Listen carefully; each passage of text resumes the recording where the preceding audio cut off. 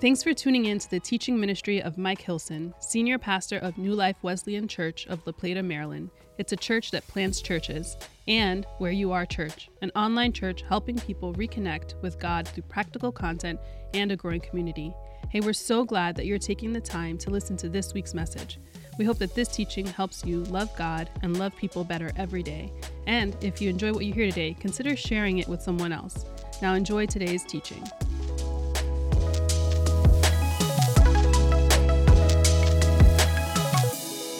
So today, we're going to continue in our series, What I Know So Far. And again, this is a series born out of the sabbatical trip that Tina and I took. And I know. I'm going to say it again. I've said it a number of times. Maybe we all hoped I would come back with some kind of huge epiphany or some kind of John the Revelator moment, but I just didn't. God took us right back to basics, which means that we're dealing in Genesis. In the beginning, God, and then family first. The first thing God does for Adam is he creates Eve, so there's community. Then sin comes in, messes it all up, and sin is still our problem. And then that causes death, which ultimately, that's a foreshadowing of Jesus who comes and brings us life. And Jesus is the answer. So in the beginning, God, family first, sin is still the problem, and Jesus is still the answer. Okay, but then we come down to, what do I do? Now I've got Jesus in my life. How now do I live? How now do I survive in this new reality I've got? Because look, even though I know Jesus, I'm surrounded by sin. The world is riddled with sin. Society seems to be celebrating sin rather than trying to get rid of it. The world just seems to celebrate it these days. It really amazes me. I don't view myself as that old. I'm 56, but I can remember a way back when, and I'm not going to call them the good old days because I've always liked the next days better than the last days.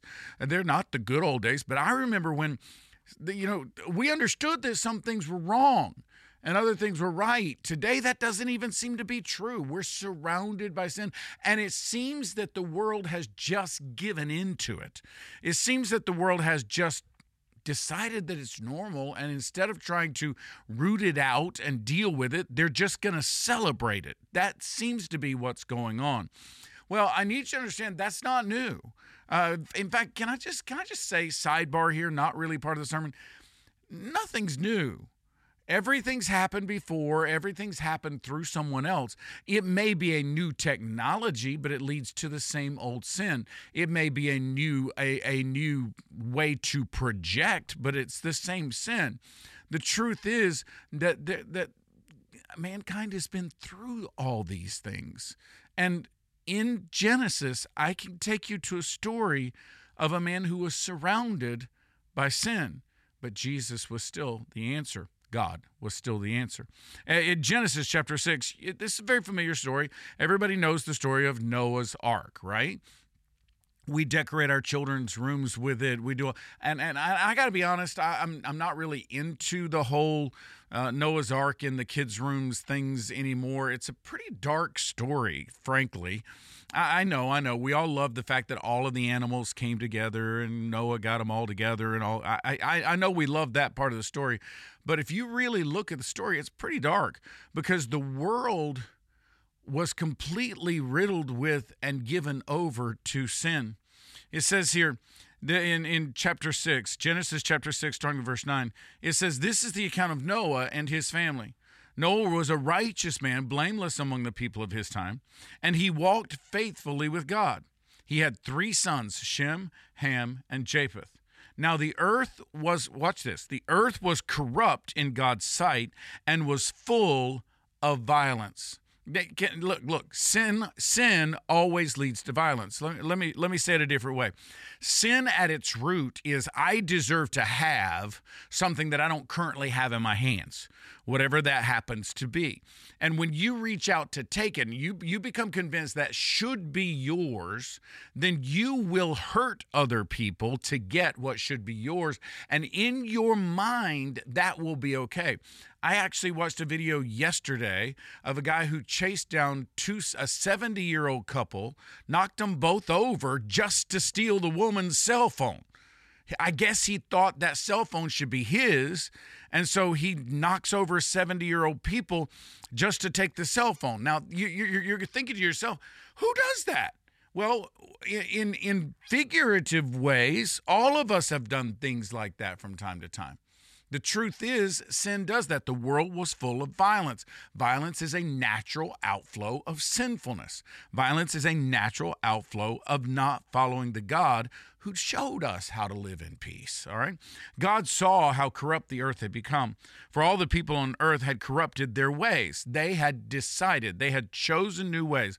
They had chosen to surrender to the sin in order to finally, they just decided to celebrate it. We're just going to celebrate the sin. So God said to Noah, I'm going to put an end to all people, for the earth is filled with violence because of them. I am surely going to destroy both them and the earth. So make yourself an ark of cypress wood, make rooms in it, and coat it. Now I'm going to stop. I got to stop. God said, I am surely going to put an end to all people. I am surely going to destroy both them and the earth. Because they have chosen violence, because they have chosen corruptness, because they have chosen sin, I'm going to put a stop to them. I'm going to put an end to them. I need you to understand, our God is a patient God. Our God is a loving God, loving to the nth degree, right? All of that's true. But there are moments where his patience ends. There are moments when God's willingness to be patient ends, and it doesn't end because he's angry. It ends because we are unwilling to turn and to change. And when we are unwilling to turn and to change, then God will work out his plan. And if working out his plan means that he needs to move us out of the way, God does that. Look, there are two places you can be in life. You can be in God's will, or you can be in God's way. In this story, Noah and his family are in God's will. The rest of everyone else are in God's way. And so God, patience, patience, patience, patience, and then it's time to make a change. And he begins to make that change. Here's what he tells him to do. Make an ark out of cypress wood. Make rooms in it and coat it with pitch inside and out. This is how you are to make a roof. This is how you are to build it. The ark is to be 300 cubits long, 50 cubits wide, 30 cubits high. Make a roof for it, leaving below the roof an opening 1 cubit high all the way around. Put a door in the side of the ark and make lower, middle, and upper decks. I'm going to bring floodwaters on the earth to destroy all life under the heavens. Every creature that has breath of life in it, everything on earth will perish, but I will establish my covenant with you. And you will enter the ark, you and your sons and your wife and your sons' wives with you. You are to bring into the ark 2 of all living creatures, male and female, to keep them alive with you. 2 of every kind of bird, every kind of animal, and of every kind of creature that moves along the ground will come to you to be kept alive. You are to take every kind of food that is to be eaten and store it away as food for you and for them. And Noah did everything just as God had commanded him. Now, one of the things that I began to understand anew, one of the things I was reminded of, was that we must be surrendered to God. In fact, I'm going to be honest with you. We must surrender to God in order to survive in a sinful world. We will not spiritually survive unless we're fully surrendered to God. Now, I know. In our American context, this word surrender is not very well liked. This word surrender is not very highly thought of. Most people don't want to think in terms of surrender. They want to think of victory. They want to think of winning. They want to think of, we are the champions. You know, they want to go there. Where really what God is calling us to do is surrender to him in order to survive in the midst of this sinful world we are living in. Now, God promises at the end of the story that he will never destroy the earth again that way. So God very clearly says he's not going to do that again. So I'm not here arguing that God's going to do that because the world is full of sin, though the world is full of sin today. And the truth is that we must be ready to surrender to him if we're going to survive in that context, if we're going to make it through that context. Now, when we were on our trip, Tina and I were on our trip, I stopped off, we were in Australia, and so I could stop off at an island on the way back, and we were just supposed to spend a week on an island, just quiet, this little island. There's a little resort on it. We're just supposed to have a quiet week, right? Nothing going on, nothing to do. And so we check into the little resort, and it's really beautiful, and it's great, and I love it. You know, everything's exactly what I expected, except for the fact that the island was much poorer than I had realized. I had not really studied the island's economic situation. So I realized, okay, we're in a poorer country. It's a very, very small, old school style airport where we got off the back of the plane, walked down on the tarmac, walk across tarmac to go inside the airport. Very small. All of that was fine. I've done all that before. Tina and I have done all that before, so all that was fine. But when we checked in, the lady that checked us in said, well, I just hope the storm doesn't come. And I said, storm? What storm? Because we had not been keeping up with the news.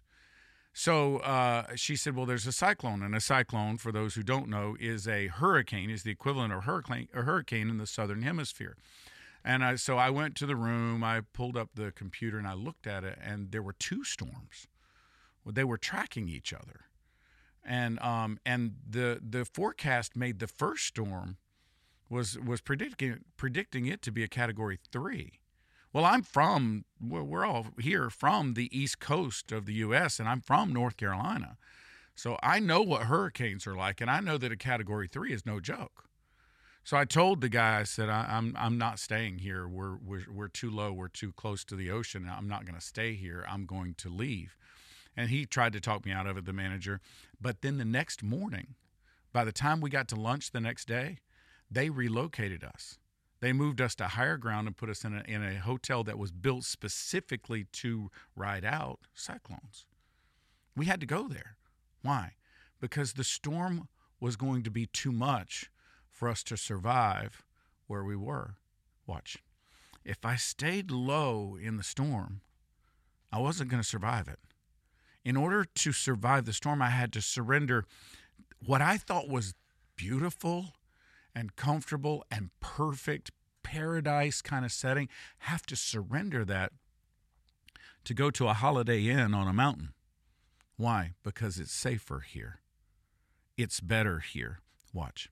If I'm going to spiritually survive in a world that is spiritually broken and filled with sin, I must surrender my efforts.